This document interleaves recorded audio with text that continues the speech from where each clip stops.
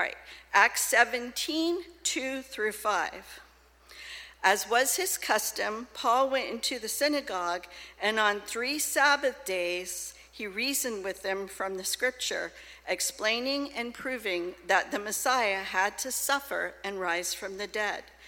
This Jesus I am proclaiming to you is the Messiah, he said. Some of the Jews were persuaded and joined Paul and Silas, as did a large number of God-fearing Greeks and quite a few prominent women. But other Jews were jealous, so they rounded up some bad characters from the marketplace, formed a mob, and started a riot in the city. They rushed to Jason's house in search of Paul and Silas in order to bring them out to the crowd. All right, thank you very much. All right. Hey, we didn't check my mic. Is it working? I see a sound guy running. That means something.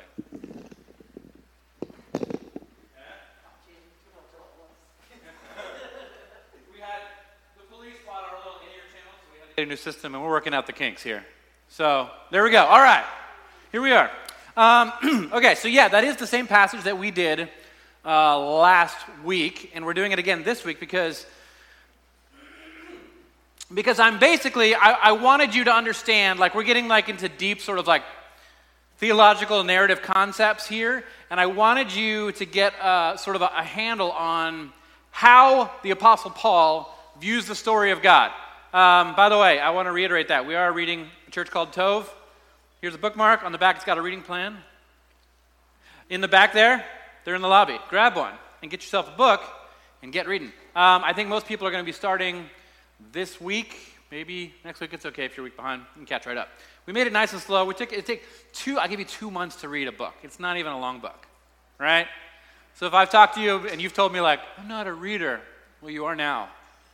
You need a bookmark. You haven't been a reader because you know a bookmark. Okay, so I've wanted to teach this for a while. This is sort of the concepts of how a first century Pharisee would have told the story of Jesus to Jews and to sort of God-fearing Gentiles. God-fearing Gentiles are the Gentiles who have come close to Judaism, and some of them have even been circumcised and take part in the laws, but they aren't counted really in because they're Gentiles. And so how would Paul talk to them? Because normally today all we get is how do you talk to modern Americans about Jesus? And we talk about him as king, and we've talked a lot about that. And so this is what we're doing today. And it really, one of the big questions that Paul sets out to answer when he meets with these people, like when you look at these passages and it says that he went into the synagogue and he taught them the things of Jesus, the story of Jesus. It says that I think the text said he took the time to prove that Jesus was the Messiah. So, like, what's he doing when he's doing this?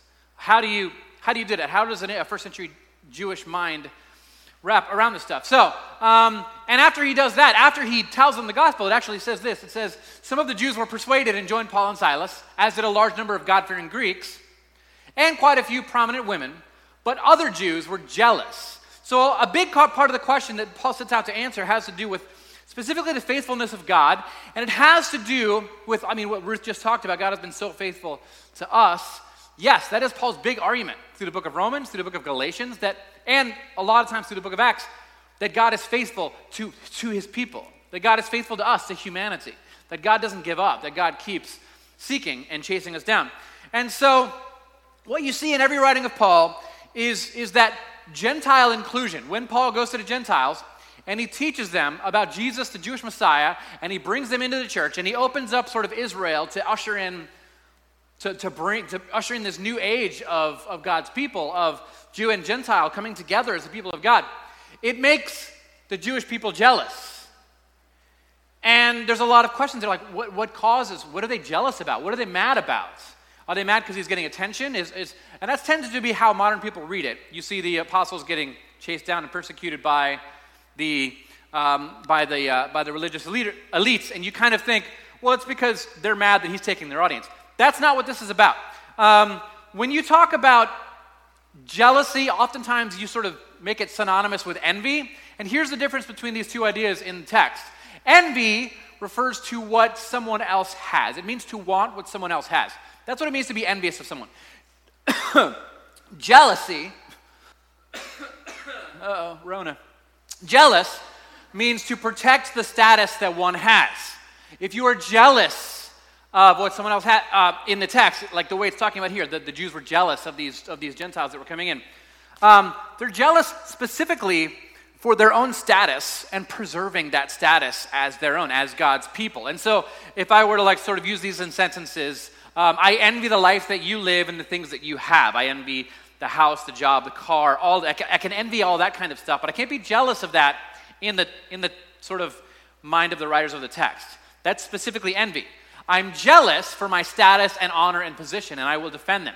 If someone else comes in and they are a high honor person, or they're a low status person, and they are being sat at the same table as you suddenly become what's called jealous in the ancient world. Jealousy in that mindset is they don't deserve to sit here with me. You're actually bringing my honor down when you include them in what I'm doing, when you lump them in with me.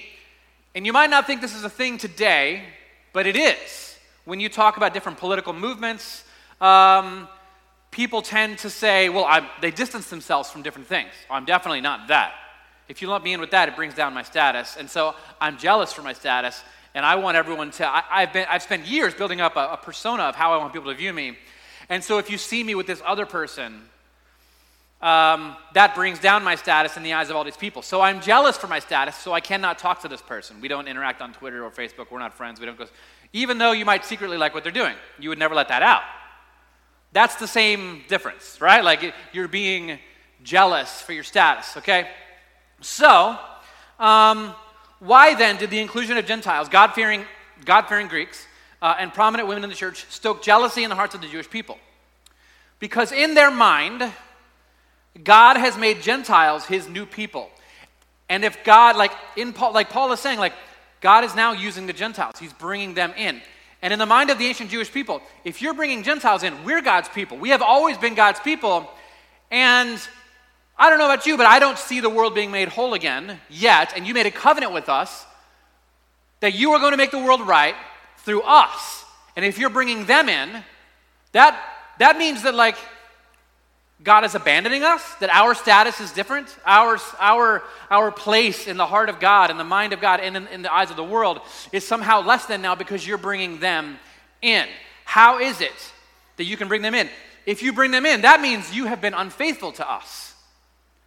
And so they would literally accuse God, through by talking to Paul, of being unfaithful. And I want to explain this, okay? We're going to get to a bunch of Bible passages in just a second. But I want to explain the covenant of the Jewish people and how they understood it. We're doing a lot of big theological ideas today, and I'm going to sort of bring them down to earth so you can live them out. I don't believe in mentally ascending to theology. I believe in a lived theology. What you believe, you live it out. And so you can look at how someone is living, and you can tell a lot of their theology by that. Okay, so a covenant in the ancient world. A covenant is a contract. I'm going to do this, you're going to do that. Each person is required to remain faithful to that covenant. Even if one person falls away, the other person will likely still complete that covenant that they have made because their honor depended on it in the ancient world. If you did some of the covenant, if you did a little bit of it and not all of it, you are considered unrighteous, you are unjust, you are unfaithful. These three ideas work together. Righteousness is a declaration that you declare over somebody who has fulfilled a covenant. Okay? If I promise something to you and I fulfill it, you could take that to Jewish law court and you could accuse me of not fulfilling it, and they would look at the evidence and they would say, no, he's righteous. Righteous is not, in the eyes of the Jewish people, it's different than in the eyes of the American evangelicals. Righteousness is not about morality. Righteousness for the Jewish people is not about sinning or lusting. Righteousness is about faithfulness to God and to your covenant. And so if you don't complete it, you're unfaithful and you're unrighteous. And you're unjust. If, however, you complete it, you are declared righteous, you are declared just. So, we have texts in Romans 9 that say things like this. What shall we say then? Is God unjust? The reason Paul is asking so many questions in Romans chapter 9 is because these are questions he was getting. He's sitting in the city of Corinth and he's writing this letter to the Christians in Rome, and these are all the questions that he's received from the church in Corinth. And he assumes all the churches are having these same questions because they all have the same audience. And so he writes them and he says, there's 15 questions there. Is God unjust? Is God unfaithful? Is God unrighteous? And we hear that and we're like, why would anyone ask if God's unrighteous? If God's unrighteous, he's not God, right? Because he's just like us. Like, how could God be unrighteous? And it doesn't make sense to us, but for the Jewish people, it made sense. If God didn't fulfill his covenant, his promise, God is unrighteous. He's unfaithful. This is why the Jewish people are becoming jealous. Gentiles are being brought in, and they think God has been unfaithful to them. And this is a problem. And so I'm taking a couple weeks here to help you understand the mind of all the parties here as Paul is teaching them about God. Last week we talked about this, and some of it is buried behind the drums. Oh well. About sort of what I called the nesting doll sort of narrative. And if you didn't catch that, I'm not going to do it again today. Go back and watch last week's sermon. Today we're doing something different. And today the sermon sort of centers around the question about what makes people jealous, the Jewish people jealous. The question is simple. Has God really been faithful to Israel? This is an important question that must be asked because the entire narrative centers on this question, has God been faithful? And what they're asking is, did God ever really use Israel to bring salvation? Did God use the people of Israel to bring salvation, or did he do something else? Most Christians today would look at it and say, well, the Jewish people failed, so this is left over from 500 years of Reformed theology. The Jewish people have failed, and so God did something different. That is a terrible way to read the text, and that actually makes God unjust and a liar. That actually makes God unrighteous. It's honestly, it can move into territory of anti-Semitism as well, and racism. It can enter into a territory of, they're bad, God abandoned them, God chose us, we're good. What they were doing has ended and our thing has started. That is not what Paul is doing. That is not what Jesus was doing. Jesus was actually Jewish. I don't know if you understand this. He was an actual rabbi. We like to think he was just a free-thinking philosopher walking around. He was a Jewish man teaching Jewish disciples. He had Jewish apostles. Paul was a Pharisee. Paul's highly educated in the ways of Judaism, the first century Second Temple Judaism. This is what he's living out. Under no circumstances would any of them have ever said, God abandoned his people and did something different. That would make God somebody not worthy of following. So, if salvation has not come to the world through Israel, the question is, has God been faithful to his covenant? And Christian theology that ignores and replaces Israel with Christianity, it honestly kind of makes God a liar. It makes him unfaithful and unrighteous. So here's how Paul answers it. It starts off in Romans chapter 9, where we just were a second ago. And it starts off with a little line like this. It says, it is not as though God's word had failed. So there it is. No, God's word has not failed. The promise of God, the works, the action of God has not failed. For not all who are descended from Israel are Israel. So he throws in this sort of a puzzle, a riddle to think about. Like, riddle me this. Not everyone who has, let me put it the way he did. For not all who are descended from Israel are Israel. So he's sort of like, he's asking questions about like, what makes you one of God's people? Is it by birth? And then in the very next verse, he adds this. He says, nor because they are his descendants are they all Abraham's children. Is it only those who are the descendants of Abraham who can be called God's people? Or is there more required than that? Are you born into this thing? Or is there a covenant? Is there faithfulness? Is there something else that needs to happen? And the reason he's asking these questions is because he has an answer for them. And he wants them to ponder these questions. These questions would have been asked in the Roman churches by Phoebe, who Paul gave the letter of Romans to, and she would have gone to these. There's about 250 Christians in the first century in the city of Rome. We tend to think it's this massive church. It wasn't. Maybe 300 people. More likely, less than 200. So Phoebe is going house to house, about 20 or 30 people gathered there as churches, and she is asking them all these questions and having them think about it, and then she is teaching them theology because Phoebe was a bit of a pastor. Now, the cycle of Israel comes into play here. I talked about this about 2 years ago. We were going through the book of Matthew for 3 long years, the good old days. And there's this way that the Jewish people understand their own history. And all of this is going to stack off of each other, okay? So it starts with Israel and Israel's king. The king is the representation of Israel, and Israel is the representation of its king. When you look at one, you should know what the people are like. When you look at the people, you should know what the king is like. This is how the ancient world worked, okay? And so as you move through time here, the kings always fell into idolatry because they're human, and they always led people astray. God told them if you have a human king, he's going to lead you astray. Lo and behold, every king they have leads them at least a little bit astray. And then we go a little farther. There's this prophetic warning. The prophet steps in and says, hey, stop it. Something bad's going to happen. Then the wrath of God, which takes the form of the removal of God's protection, comes.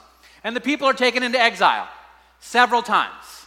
They end up enslaved, living in a land they were not born into. Other people moved into their land. Their temple destroyed. They can't practice their religion. They can't do any of that. This is about the time where they start writing books of the Bible that they had always been passed on orally, because they're like, we have to keep this for our kids. And so, at some point, the people enter into a time of repentance, and they realize it was our idolatry that sent us into exile. And so there's repentance, and then God sends a rescuer of some type, and they are restored, and there is this return, and they establish the kingdom again with their new king, and then it starts all over, and it just goes round and round and round and round. But there's something else happening at the same time. If you look at passages, especially in the book of Isaiah, and Paul, I put Romans 9 down here because Paul quotes Isaiah.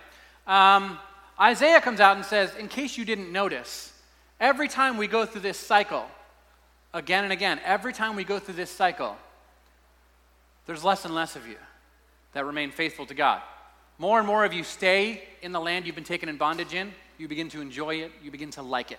And so we have passages like Isaiah 10, a remnant will return. A remnant of Jacob will return to the mighty God. Though your people be like the sands of the sea, Israel, only a remnant will return. Isaiah 11, out of the stump of David's family will grow a shoot. Yes, a new branch bearing fruit from the old root. So like not the whole tree. The tree's gone, but some will grow out of that. Romans 9, Paul calls it out, and he says, though a number of Israelites be like the sand of the sea, only a remnant will be saved. He quotes Isaiah 10. This is what they cling to. God has been faithful because God has been preserving a remnant of people. Every time we go through this cycle, a whole bunch of people fall away. But God always preserves some for himself to continue on his work and to keep it moving forward. Because God is faithful and God will not abandon his world, and God will always have a people that he keeps for himself to do this work to bless the rest of the world. This is how the cycle of Israel works. These remnants are quote-unquote true Israel that Paul is talking about. This is the true Israel. Paul says, not everyone born of Abraham is Israel. It's true. He considers those people who were left behind, who didn't remain faithful and come back, he says they fell away. This is Israel now. They do it again, they fell away. This is Israel now. It requires some amount of faithfulness to the covenant. God's people must respond to the covenant that they are in. And so, that's why we have passages like this, like I put up earlier. Nor because they are his descendants are they all Abraham's children. So those who return, those who return are the ones who have been faithful. So the remnant is those who return by faith. That is who the remnant is that you're talking about. And you might be hearing this and you'd be like, so what? What does this have to do with anything? It actually has a lot to do with how Paul understands Jesus himself. And if you understand this, you can understand how Paul is going to teach the Jewish people and convince them that Jesus is the Messiah. When Luke says, Paul spent time with them proving that Jesus was the Messiah, what's he doing? He's doing this. This is what he's doing. This is where I want to teach you the second narrative that I want you to understand. It's called the chiastic narrative. Do you know what a chi is? It's an X, right? Like that's modern day what we call an X. It is, it's a Greek word. Looks like an X today, and for the early Christians, the X was it was symbolized the name of Christ. That's why when you see at Christmas time, when people say Merry Xmas, and other people are like, hey, don't take Christ out of Christmas. They're not. They're literally just using the ancient Christian symbol of Christ in Christmas. They're not doing anything controversial. Yeah, I'm going to leave that there. And keep going. Okay, so this remnant, like I said, this is how it works. Israel starts off huge, great in number, like the sands of the sea, according to Isaiah.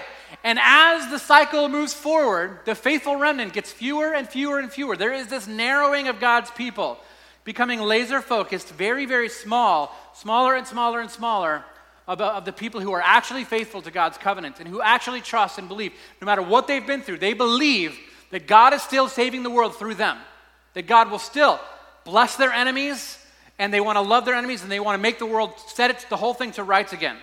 And it gets smaller and smaller and smaller until there is only one faithful person. Do you know who that faithful person is? It's Jesus.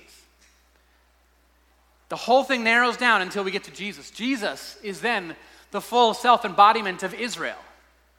That's why Matthew writes his book. Matthew believes this too. That's why Matthew writes his book, so that Jesus is living out the story of Israel in his own life. There's a flight from Egypt. There's a murdering of unborn children, just like in the history of Israel's people in the Exodus. There's 40 days in the desert to match their 40 years. There's all the temptations. There is passing through the waters of the Jordan, as in baptism, and entering into the city anew again.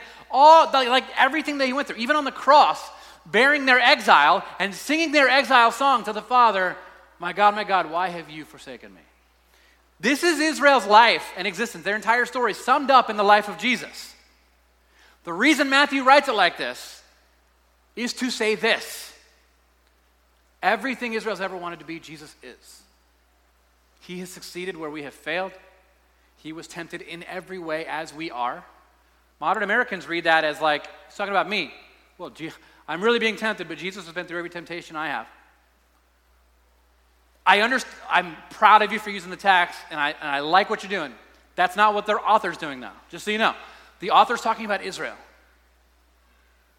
What Jesus went through is everything that Israel went through, except he was without sin, without idolatry. And so what happens after that? Does Israel remain Jesus? No. From there, it branches out. You have apostles. You have this expanding of God's people. And what does it say at the end of the ministry of Jesus? He looks at his people and he says, go ye Jerusalem, Judea, Samaria, to the ends of the earth. There was this narrowing until it was just Jesus. And then there is a widening, and now everyone is welcome to be brought in. That's why you see Paul using language like this. There is neither Jew nor Gentile, neither slave nor free, nor is there male nor female. You are all one in Christ Jesus. He says, we all belong now. No longer is there an outside group and an inside group. Romans 10:9, if you declare with your mouth that Jesus is Lord and believe in your heart that God has raised him from the dead, you will be saved. There's another passage where Paul says, everyone who calls upon the name of the Lord will be saved. The way we tend to use these passages of Paul is we use these for non-Christians, and we tell them, they're like, how do I become a Christian? And we quote this, declare with your mouth that Jesus is Lord and believe in your heart that God has raised him from the dead, and you will be saved. And we say this to non-Christians. But what Paul is doing, Paul is not talking to outsiders to bring in. Paul is talking to insiders who don't want outsiders in.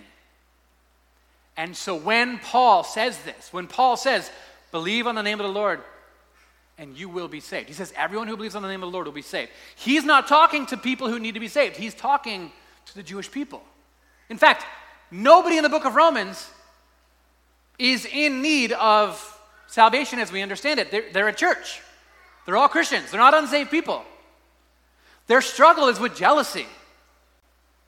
They have a thing, they have a system, and they don't want these outsiders coming in and ruining it and disrupting them. They don't belong. They're not one of us.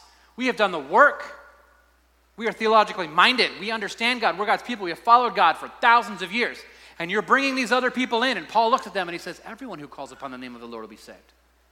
If you believe, it's not about being born into God's people. It's not about keeping the covenant anymore. It's no longer about circumcision and Sabbath and all these rules and laws. You don't want them in here because they're not assimilating to your morals and your ideas, but the fact is they already belong to you because they believe Jesus is Lord. They belong to you whether you like it or not. They belong to you. This was, like, anyone can be a part of the family of God. Anyone that walks in and claims Jesus is Lord, I'm a follower of Christ. They are your brother and sister. And you must look at them as so and begin to walk with them as you care about their spiritual journey. This is not a message for outsiders. This is a message for the people that are there that see themselves as the gatekeepers. And there is one thing, and one thing alone, that matters. Jesus is Lord. All these other things, you can try to separate yourself if you want, but God is not going to see that. God is not going to affirm that. God is not going to see it like, oh yeah, that's a good reason to separate yourself from the random political views. No. That is actually not what does it. It's the lordship of Jesus in your life, seeing Jesus as our king. I mean, this was huge news in the ancient world. This was God taking down walls between people in a way that had never existed before. Never in human history could people be united by an idea. And now suddenly they could. It wasn't about birth and it wasn't about assimilation. And how often now, even though we're 2,000 years past this, how often do we still today build these walls? We separate Christians by political party, by nationality. Do you realize that during World War II, Catholic school children in Germany were praying over the Nazi army that they would be able to kill their enemies. At the same time, Protestant school children in America and Catholic school children in America were praying for our army that they would be able to kill their enemies. And the big problem is, we don't actually ponder what our prayers actually should mean. We don't take these thoughts, let's pray for our troops. We don't take these thoughts to their rightful conclusion that like, let's pray for our troops. Wait a minute. We also have brothers and sisters over there. This is a problem. A generous view of God can literally stop wars if we would ponder lived theology. If you really are a follower of Jesus, you are a brother and sister to every other follower of Jesus. You have brothers and sisters in Christ crossing the Mexican desert right now. You have brothers and sisters in Christ hiding in North Korea right now. You have brothers and sisters in Christ probably fighting on the wrong side in the war in Iraq and Afghanistan and all these other places. You have brothers and sisters in Christ all over everywhere that your nation, that your statist nation would declare they're our enemy.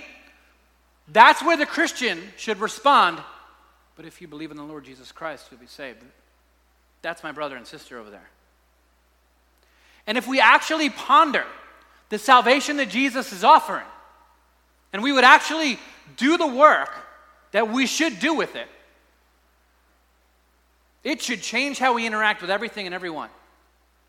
Our theology should do a lot more work than it does. And it simply does not, because we refuse to ponder it to levels that make us uncomfortable with what we've grown very accustomed to. This idea can still be revolutionary today if it's pondered deeply.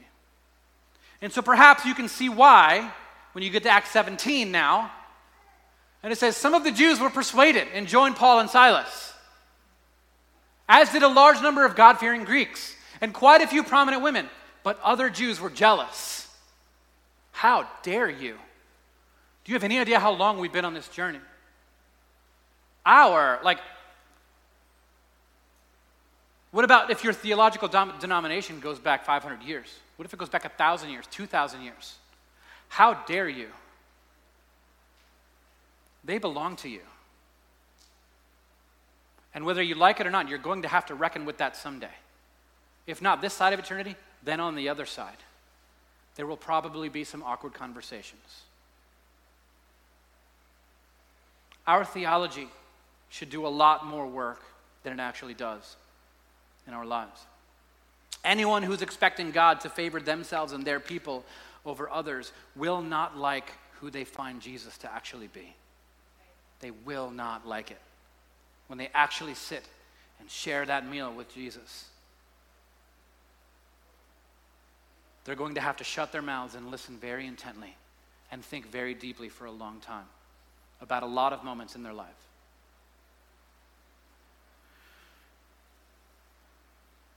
You personally are not the end goal of your salvation even. This is how we tend to talk about salvation, like, your goal is to get saved. That is not the end goal of salvation. I do want you to understand and receive fully the salvation that Jesus is offering. And part of that is to understand that it does not end with you. It was always about your transformation for the salvation of others. of the entire world.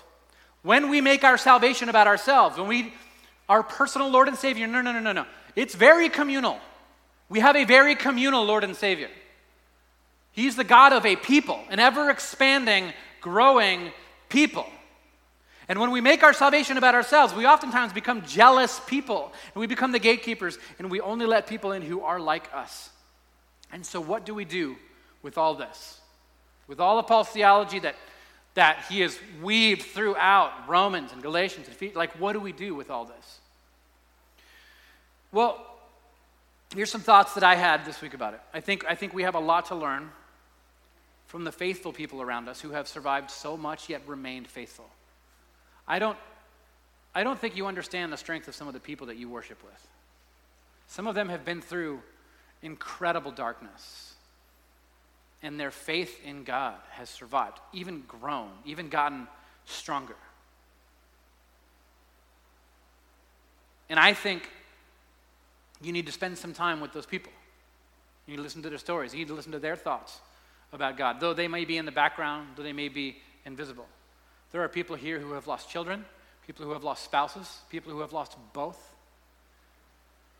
people who have spent their life in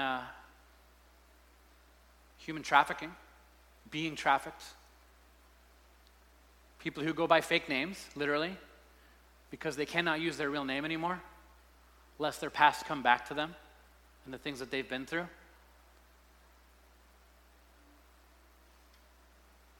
And you should see them worship. My goodness.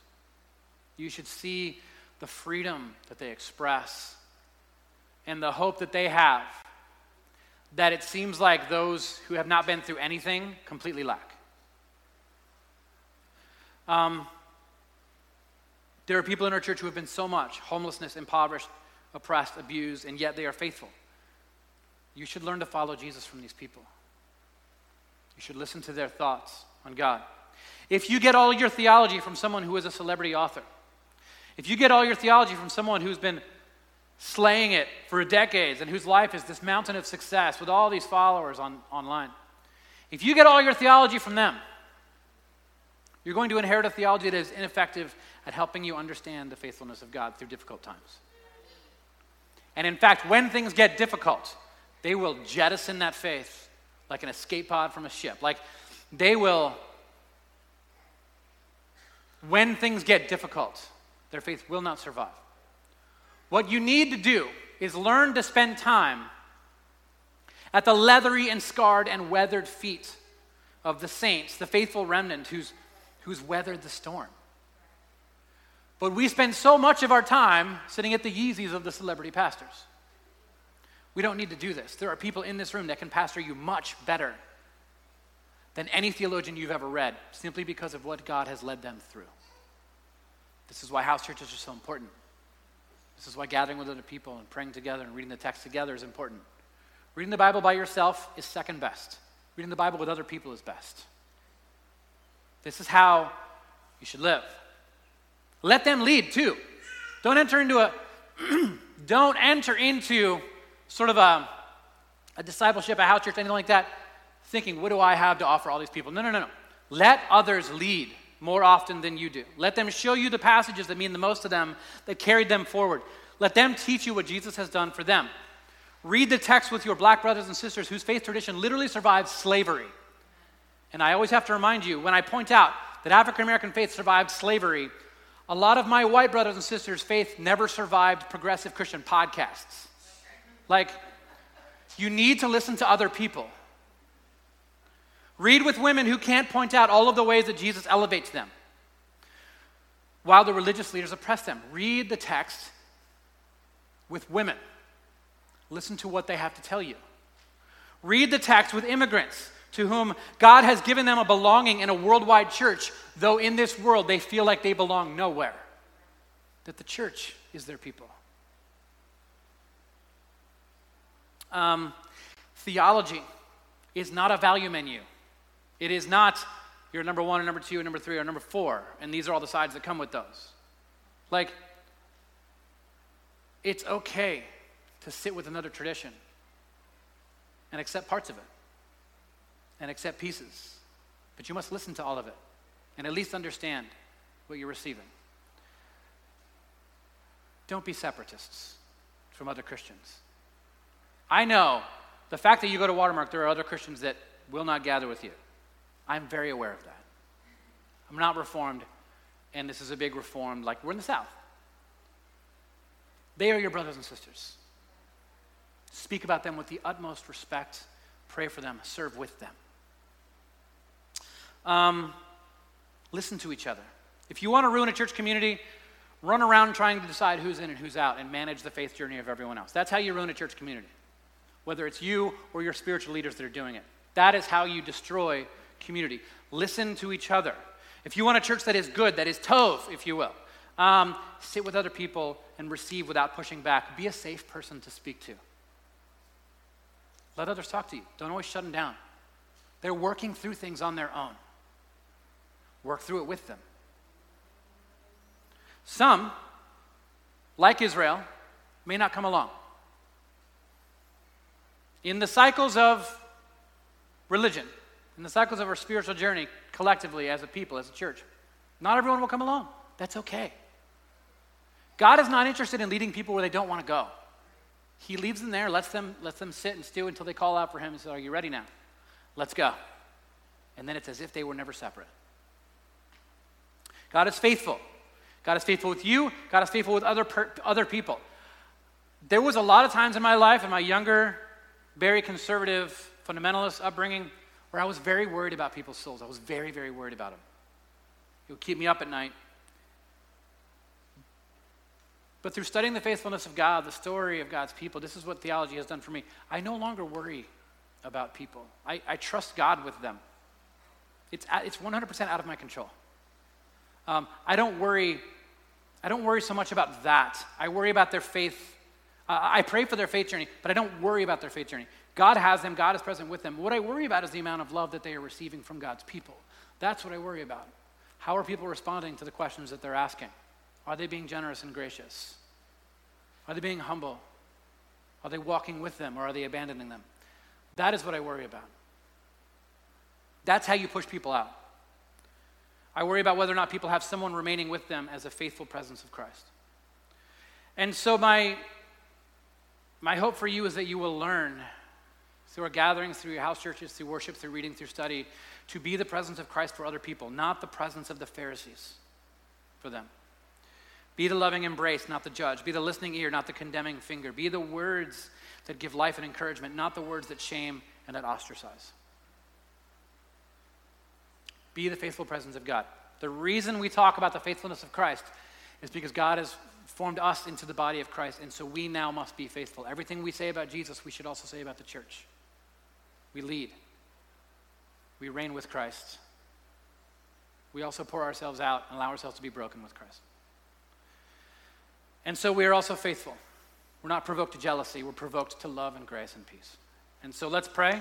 Would you stand with me and pray? And then we're going to do the Lord's Prayer and be on our way. Father, thank you for this place and these people. I pray that you would guide us into the future that you are creating.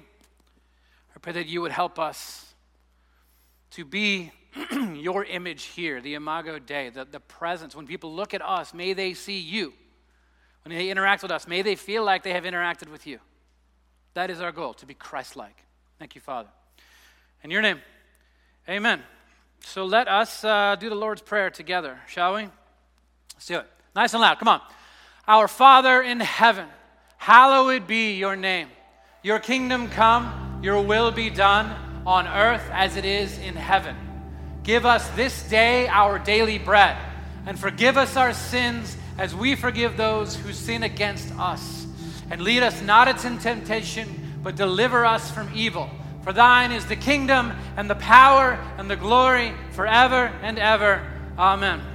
Have the greatest week of your life. Love you all. We're heading towards the end. Soon we'll all be back together. I'm sure a couple of months. We'll see. God bless you.